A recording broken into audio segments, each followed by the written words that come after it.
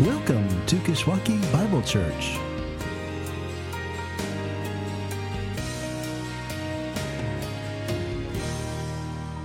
The time for that membership class on Saturday is 9 to 12. And again, anybody who's interested, whether you've been here for a while or just starting to attend or coming back after a period of being away, you're welcome to join to just hear, engage with myself and one or two of the other elders about where we are at as a church, where we're going, what the Lord's doing within us, and what we know and have come to know as the foundations of who we are as a body. Well, with that, again, welcome to Kishwaukee Bible Church. My name is Jesse. I'm the pastor here, and especially if you're visiting us, we're picking up today in our series, The Songs of Jesus, in which we've been plugging in the playlist of the Psalms. And I just want to take a minute to remind you of what we've heard so far, because if you've been around, you know that we started way back at the top of this playlist, looking at Psalms 1 and 2. And in there, we learned that this playlist is all about getting God's people into God's Word and God's Word into God's people, because God's Word is all about God's promised King. It's the hope of the world. It's God's plan to save a world that cannot save itself.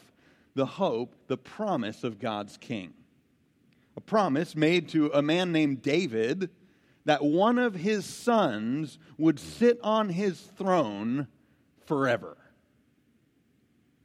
And after Psalms 1 and 2, we find that it's about that no matter how far David flees, that's book 1 of the Psalms, or how far David falls, that's book 2 of the Psalms, that this promise will stand. Because its fulfillment rested not on David, right? The one the promise was made to, but on God, the one the promise was made by. That's books 1 and 2 of the Psalm. The problem was everyone thought, even David thought, that promise was about his son Solomon, who left God's people, God's king even, more than a little disappointed. Because after Solomon ruled, because of the way he ruled, God tore the kingdom from him and tore the kingdom apart because of him. Do you know the story back in 1 Kings? This is the end of Solomon's reign. It started off pretty good, but by the end, these are the words of God, that I will tear the kingdom out of your hands. And this is what the people of God, the people of that kingdom, were left with. A little more than a little disappointed. Which meant that to books 1 and 2 of the Psalms, like we've said, a third had to be added. A third to help God's people deal with the disappointment. And today we're going to look at the psalm that brings that third book to a close, at Psalm 89. So if you have a Bible, I'd invite you to turn there to Psalm 89, and I'm going to begin by reading verses 1 to 45, a good chunk of this psalm, even though we're actually going to focus most of our attention today on what follows after that. But it'll be helpful to hear what sets that up. So again, turn with me, if you have a Bible, to Psalm 89. Follow along with me as I read verses 1 to 45. This is God's word. It says this: a maskil of Ethan the Ezrahite. I will sing of the steadfast love of the Lord forever. With my mouth I will make known your faithfulness to all generations. For I said, steadfast love will be built up forever. In the heavens you will establish your faithfulness. You have said, I have made a covenant with my chosen one. I have sworn to David my servant. I will establish your offspring forever and build your throne for all generations. Selah. Let the heavens praise your wonders, O Lord, your faithfulness in the assembly of the holy ones. For who in the skies can be compared to the Lord? Who among the heavenly beings is like the Lord? A God greatly to be feared in the council of the holy ones, and awesome above all who are around him. O Lord of hosts, who is mighty as you are, O Lord, with your faithfulness all around you. You rule the raging of the seas. When its waves rise, you still them. You crushed Rahab like a carcass. You shattered your enemies with your mighty arm. The heavens are yours. The earth also is yours. The world and all that is in it, you have founded them. The north and the south, you have created them. Tabor and Hermon, joyously praise your name. You have a mighty arm, strong is your hand, high your right hand. Righteousness and justice are the foundation of your throne. Steadfast love and faithfulness go before you. Blessed are all people who know the festal shout, who walk, O Lord, in the light of your face, who exult in your name all the day, and in your righteousness are exalted. For you are the glory of their strength. By your favor, our horn is exalted, for our shield belongs to the Lord, our King, to the Holy One of Israel. Of old you spoke in a vision to your godly one and said, I have granted help to one who is mighty. I have exalted one chosen from the people. I have found David, my servant, with my holy oil. I have anointed him, so that my hand shall be established with him. My arm also shall strengthen him. The enemy shall not outwit him. The wicked shall not humble him. I will crush his foes before him and strike down those who hate him. My faithfulness and my steadfast love shall be with him, and in my name shall his horn be exalted. I will set his hand on the sea and his right hand on the rivers. He shall cry to me, you are my Father, my God, and the rock of my salvation. And I will make him the firstborn, the highest of the kings of the earth. My steadfast love I will keep for him forever, and my covenant will stand firm for him. I will establish his offspring forever, and his throne as the days of the heaven. If his children forsake my law and do not walk according to my rules, if they violate my statutes and do not keep my commandments, then I will punish their transgression with the rod and their iniquity with stripes. But I will not remove from him my steadfast love or be false to my faithfulness. I will not violate my covenant or alter the word that went forth from my lips. Once for all I have sworn by my holiness, I will not lie to David. His offspring shall endure forever. His throne as long as the sun before me. Like the moon it shall be established forever, a faithful witness in the skies. Selah. But now you have cast off and rejected. You are full of wrath against your anointed. You have renounced the covenant with your servant. You have defiled his crown in the dust. You have breached all his walls. You have laid his strongholds in ruins. All who pass by plunder him. He has become the scorn of his neighbors. You have exalted the right hand of his foes. You have made all his enemies rejoice. You have also turned back the edge of his sword, and you have not made him stand in battle. You have made his splendor to cease and cast his throne to the ground. You have cut short the days of his youth. You have covered him with shame. Selah. Let's pray. Heavenly Father, disappointment of this world is often beyond overwhelming. We don't know what to do with it. But I pray that our time this morning in this psalm would teach us that dealing with the disappointment begins by bringing it to you. And that's no less true when our disappointment is with you. And I pray that we would see that today and find the comfort that's only available in you and in your Son, Jesus Christ, in whose name I pray. Amen. It's a very different perspective being a pawn on the board than being the master at play. Let me say that again. It is a very different perspective being a pawn on the board than being the master at play.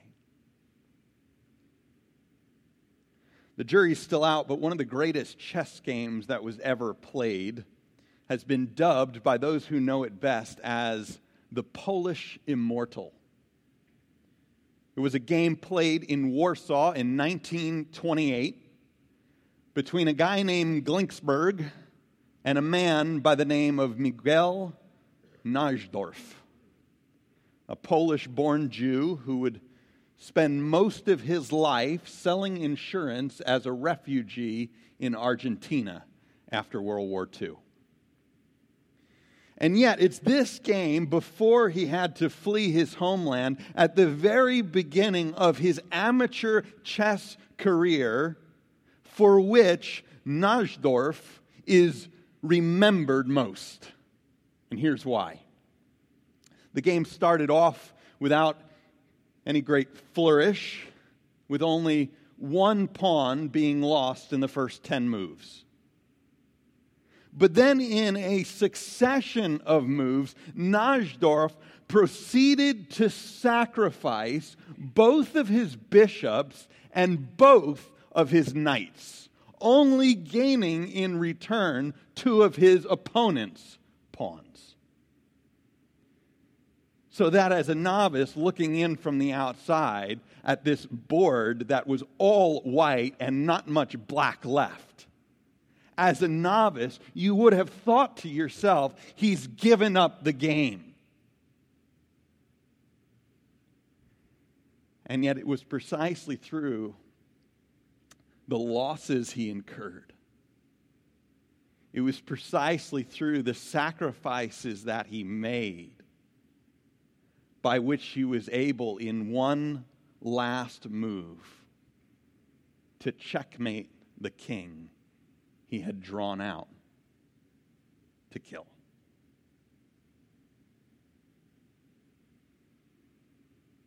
And so Najdorf proved the point, showing again that it is a very different perspective being a piece on the board and being the master at play.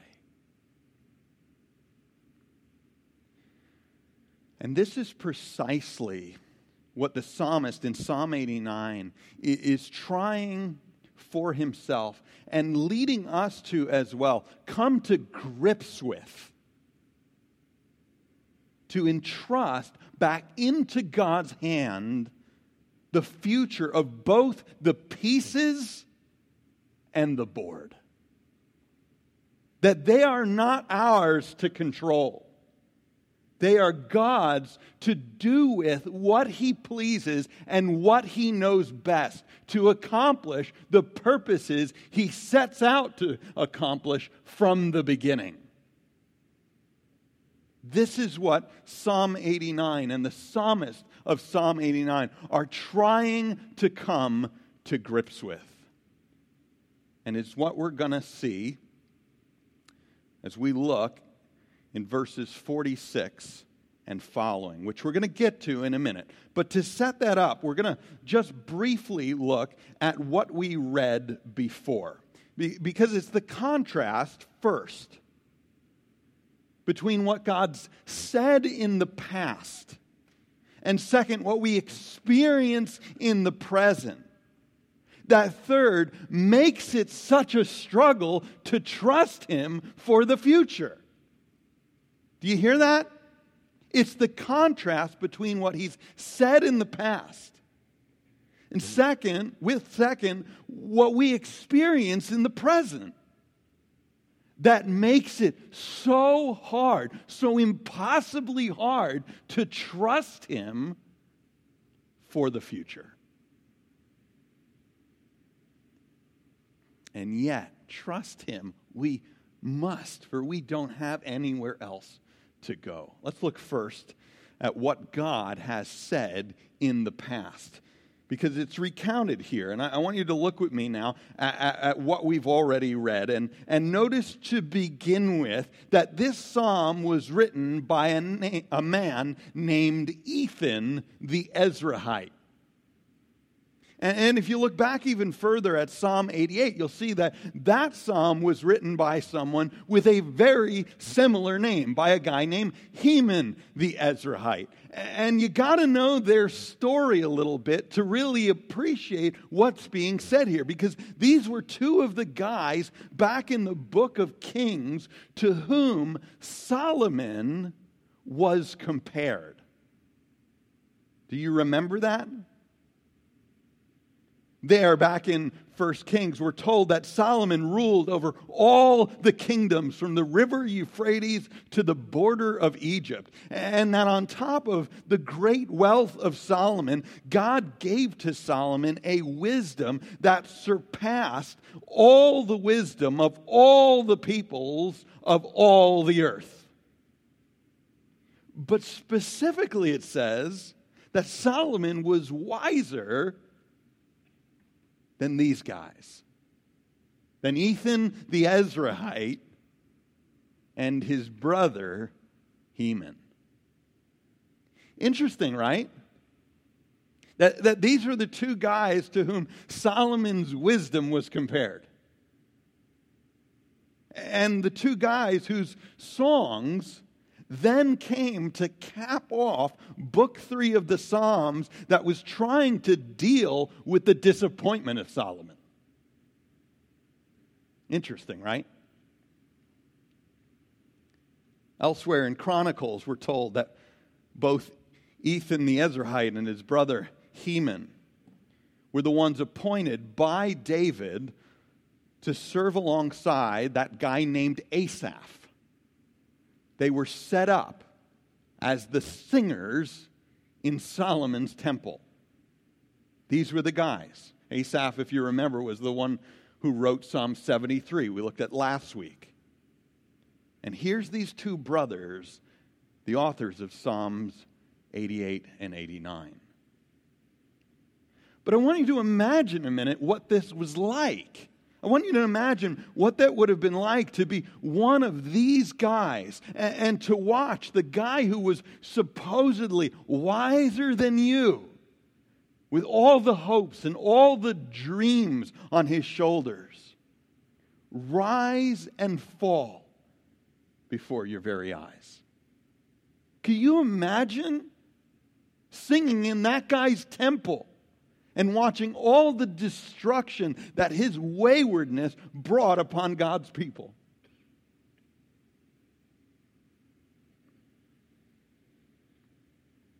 It'll totally change the way you read then the beginning of this psalm, so that through it you kind of get that you're not so much listening to a guy that's overflowing with optimism as much as you're listening to a guy who's agonizing to hang on, agonizing over the pain. So Ethan says in verse 1, just hear this with a different tone, almost committing himself to do something that is so contrary to his circumstances. He says, I will sing.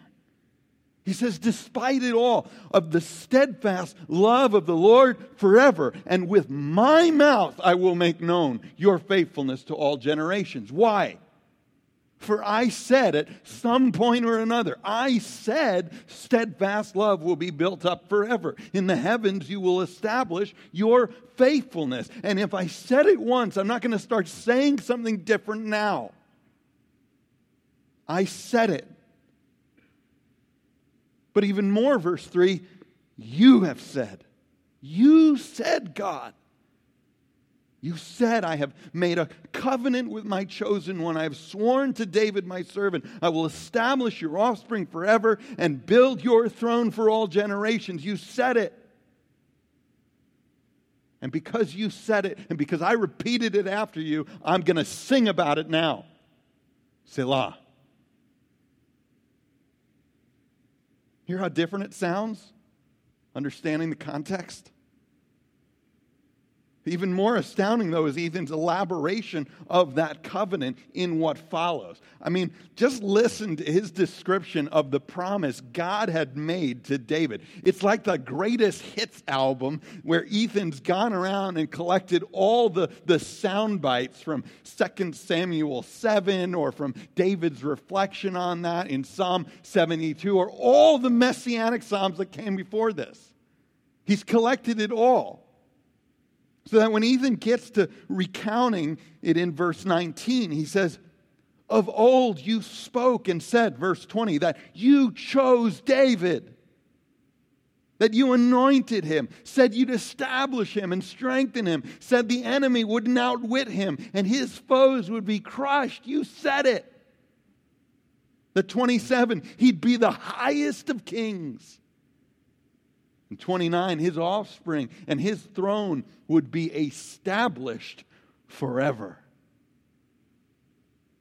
No less than 31 iterations of God's promise to David. Before turning then from what God said in the past to second what Ethan was experiencing in the present. And I just want you to notice that he doesn't hide anything here or try to smooth anything over. He doesn't minimize the philosophical problem of having a God who said one thing but who's apparently done another. If anything, Ethan brings this out more than anybody else. And that's how he leads us to deal with the disappointment. To deal with the disappointments of life. Not to sweep it under the rug, but to put it on the table before God. God's the only one who can deal with it anyway, right? So again, from what God said in the past, he turns to its contrast with what he's experiencing in the present. That you said, God, that you wouldn't abandon, but now, 38, you cast off. You said you'd keep your covenant, but now, 39, you renounce it. You said his kingdom would endure. But 40, now the walls are falling down and all of it is in ruins. And your anointed is the scorn of his neighbors.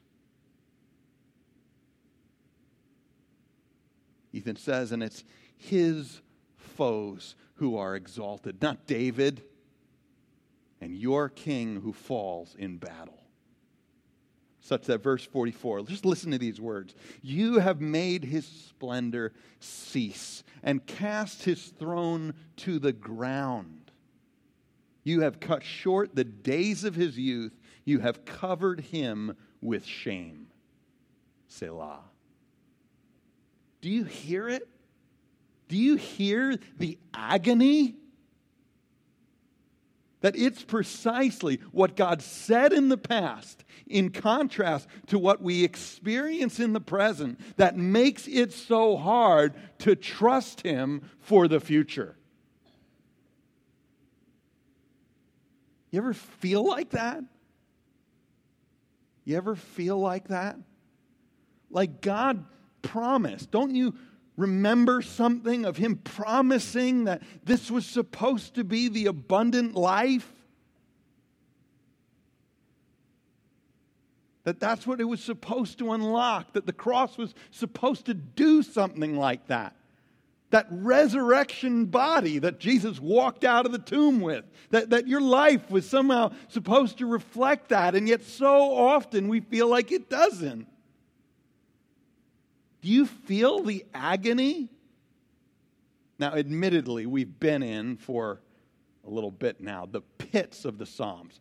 Things are going to get better, okay? Things are going to get better. But this is part of life. And these Psalms are given to us to give us words to express what we're given. That we're supposed to feel what they feel, know what they know, and it's okay. It's okay.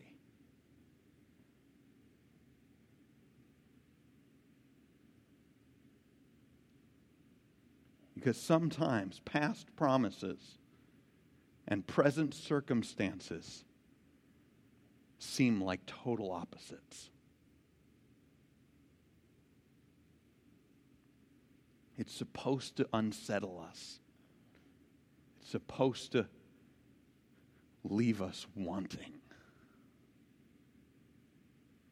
And yet, despite how stark the contrast is between, first, what God said in the past, and second, what we experience in the present, we're invited with Ethan to struggle to entrust to God the future.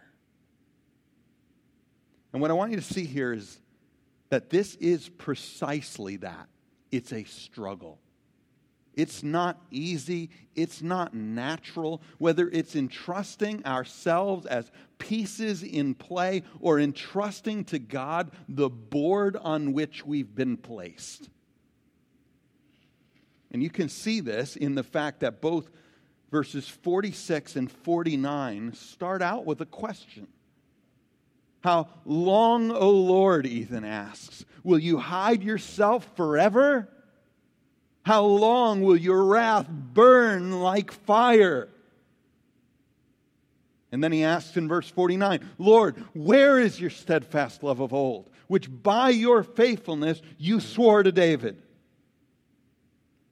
You see, they're questions, and questions that express at least some level of the doubt we're expected to struggle with.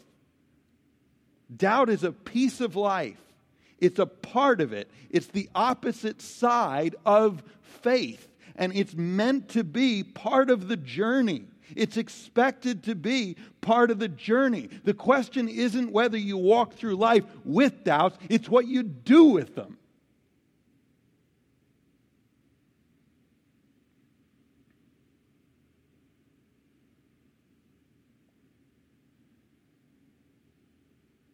And here, what you do with them, if you follow Ethan, is you aim them at God. You aim the questions at God. This isn't all those struggling in life, going off and founding some fraternity together to pat each other's backs and pose their questions out from under the God that they have a problem with. This isn't some place to list out their grievances so that ultimately they can then dismiss the God they don't want to believe in. No, we're meant to struggle by bringing our questions to God. Because it's when we're apart from Him that we risk most our how comes turning into how could yous. When somehow we're no longer looking for answers, but we're just simply passing out judgment. We're meant to struggle and invited to struggle, but to do so by bringing the struggle to the one we're struggling with. To struggle by bringing our questions to God.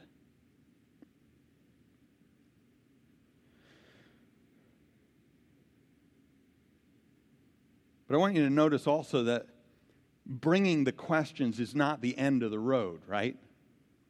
For Ethan, the questions turn into requests. Ethan asks first, "How long, O Lord, will you hide yourself forever?" Forever was as long as Solomon was to sit on the throne. Is this how long you plan to hide? But his request then is what? Verse 47, "Remember how short my time is. For what vanity we're created, that we all see death, and who will deliver us from the power of the grave? Surely not the one that just got kicked off the throne and is now sitting in his grave. Who?" The request is that God would remember our frailty. That God would recognize it, continue to recognize it, and that by making the request, we're saying, in fact, that we entrust that frailty into His hands. Remember our frailty, God, that we are pawns and cannot do anything without you. We are sacrificed at your bidding, but remember, we are pawns. Remember also, though, that what hope we do have is wrapped up with the board on which we were placed. With the game that is so much bigger than us. Because let's face it, right? My fate as a pawn isn't ultimately, essentially, only about me. It is wrapped up with the fate of my king. I may be sacrificed at some point. God may have a plan that turns that direction for me. But it is not about me. It is about the king. So remember the king. Because though I may be taken or tipped during the game, if my king survives, then there's a chance that I still signed up for the right team. There's still a chance that in the end I may survive too. Because look, this is what he says. Ethan asks this in verse 49. "Lord, where is your steadfast love of old, by which your faithfulness you swore to David?" Remember David. Then the request that God would remember. Not only how we are mocked as His servants, or how we carry that around with us, but remember that we are mocked along with the king. That's what he says. Remember the mockery, Ethan says, with which they mock the footsteps of your anointed. If you ever want to pray anything to God, you ever want to leverage God, this is the one point we have in leverage with God. Remember the king. Wrap yourself up with the king, then pray to God to remember the king. Because this is the one thing God's going to do. Remember the board on which you have placed me. That this isn't about me. I'm okay with it. I can be okay with it. I can only be okay with it if you're doing something bigger with the guy who matters most.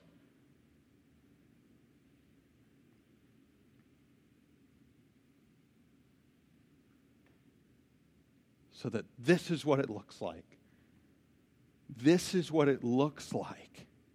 Despite the contrast between, first, what God says in the past, and second, what we experience in the present, to nonetheless, third, entrust to God the future.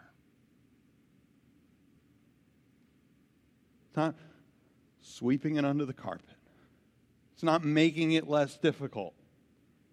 finding ways of re-engineering what God said, or just putting on your rose-colored glasses and changing what you think you're experiencing in the here and now.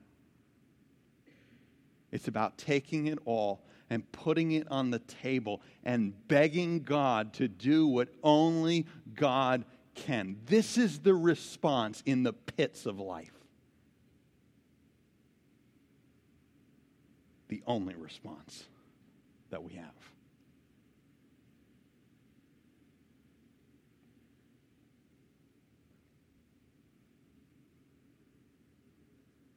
And what will blow your mind and blow your expectations is that God has always and ever, time and time again, proved that it is very different looking out as a pawn on the board from what it looks like from the master who's at play.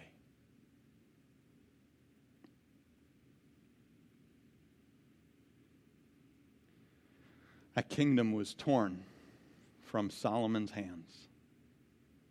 It was torn in two because of him. But it was not torn for good. And despite the fall of many would-be kings, and unbelievably, the eventual sacrifice of Jesus Christ, the one and only King, God would prove that God has a knack for the end game. For winning when all looks lost,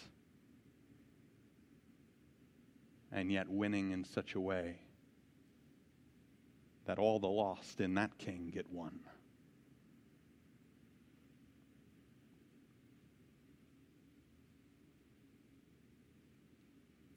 This is how. We've looked a lot in the last weeks at what should be the content of what we bring to God and what we do in the midst. This is how, though. This is how to react to the pits of life. What to do in the depths of life. What to do when you can't. It's not to hide. It's not to smooth it over. It's to put it on the table before God. With that, what I want to do, though, is close by just encouraging you in three ways. To first look in, to then look up, and to lastly look forward. To first look in. To look into your own life and to ask yourself, where are the struggles? Where are the disappointments that you may have been trying to sweep under the carpet? To be better than you are, to think better than you do, to ignore or to make like they don't exist, to look into your life and get honest with yourself about the doubts that are in fact the other side of faith. To look into your life and to be open about that.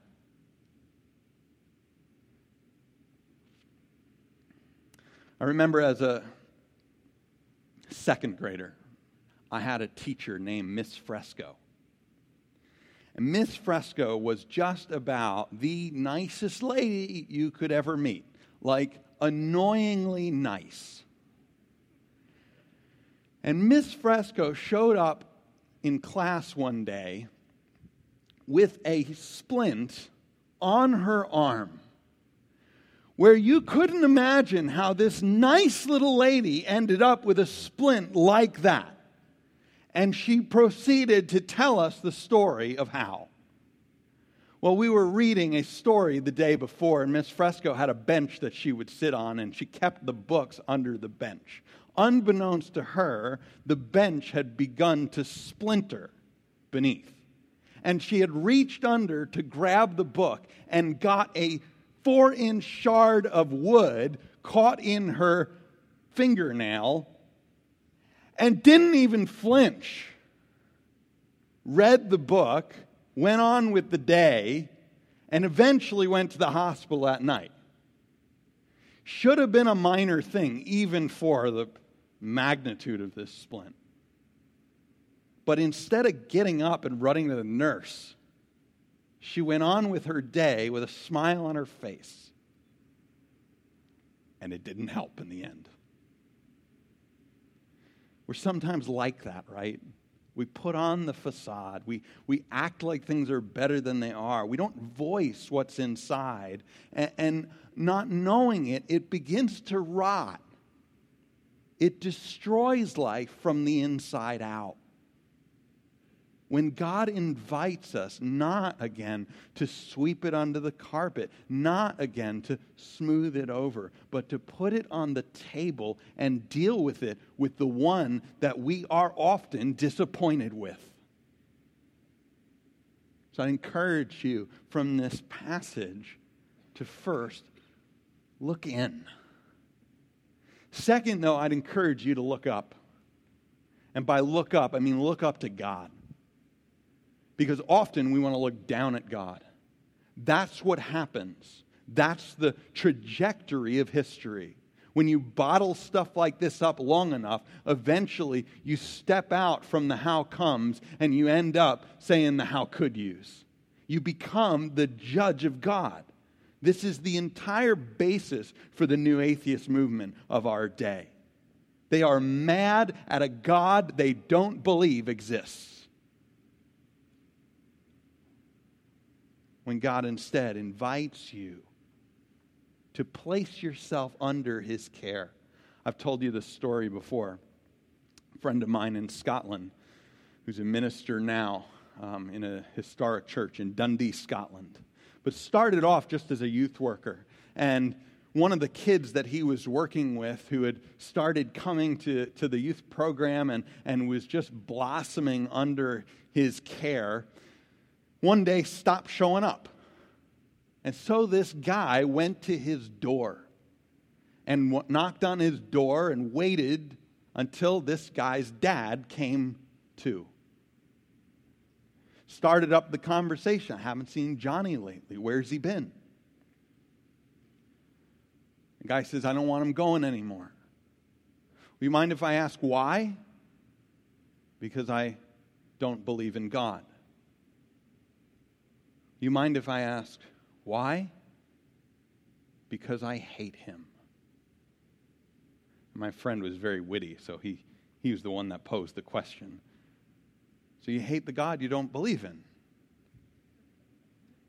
And digging a little more, found that this guy had lost his wife a year or two before, died to cancer, and it was the one thing he expected that a God would have done is not tip his wife like just another pawn. To which my friend walked with him in this conversation to a point of saying, do you realize angry at God is one thing for taking your wife, but if you then relegate him to the sphere of not existing, you've lost the one hope you have of ever seeing her again. You lose the one hope of it ever being made right. So in this psalmist, not to put it under the carpet, not to smooth it over, we're invited to put it on the table because the one we're putting it on the table before is the only one who can deal with it. So look in, look up. Let me say also, though, lastly, look forward. These Psalms are so entirely, unitedly looking to the future. They were looking to a very specific moment when that king would show up. But for us, this side of him showing up, we have a little bit of a different issue. Because Jesus already came once. And yet the clock is ticking by and he hasn't come back again.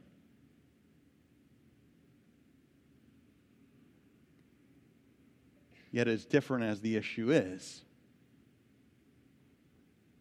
it actually ends up being very similar.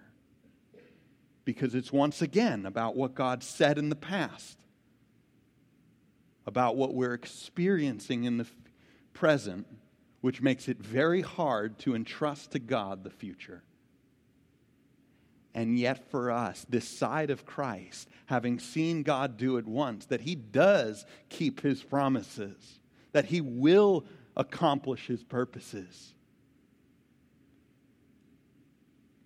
we can bank all the more that he will do it again.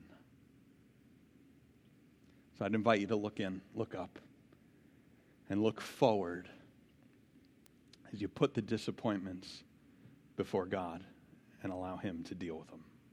Let's pray. Heavenly Father, I thank you. I thank you that you've included a psalm like this in a book like the Bible. I thank you that you've not expected us to wipe away or fake like we are better than we are,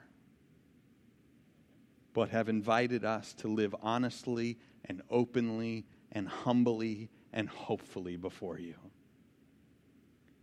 And I pray that because of Jesus, we would do it all the more. Amen.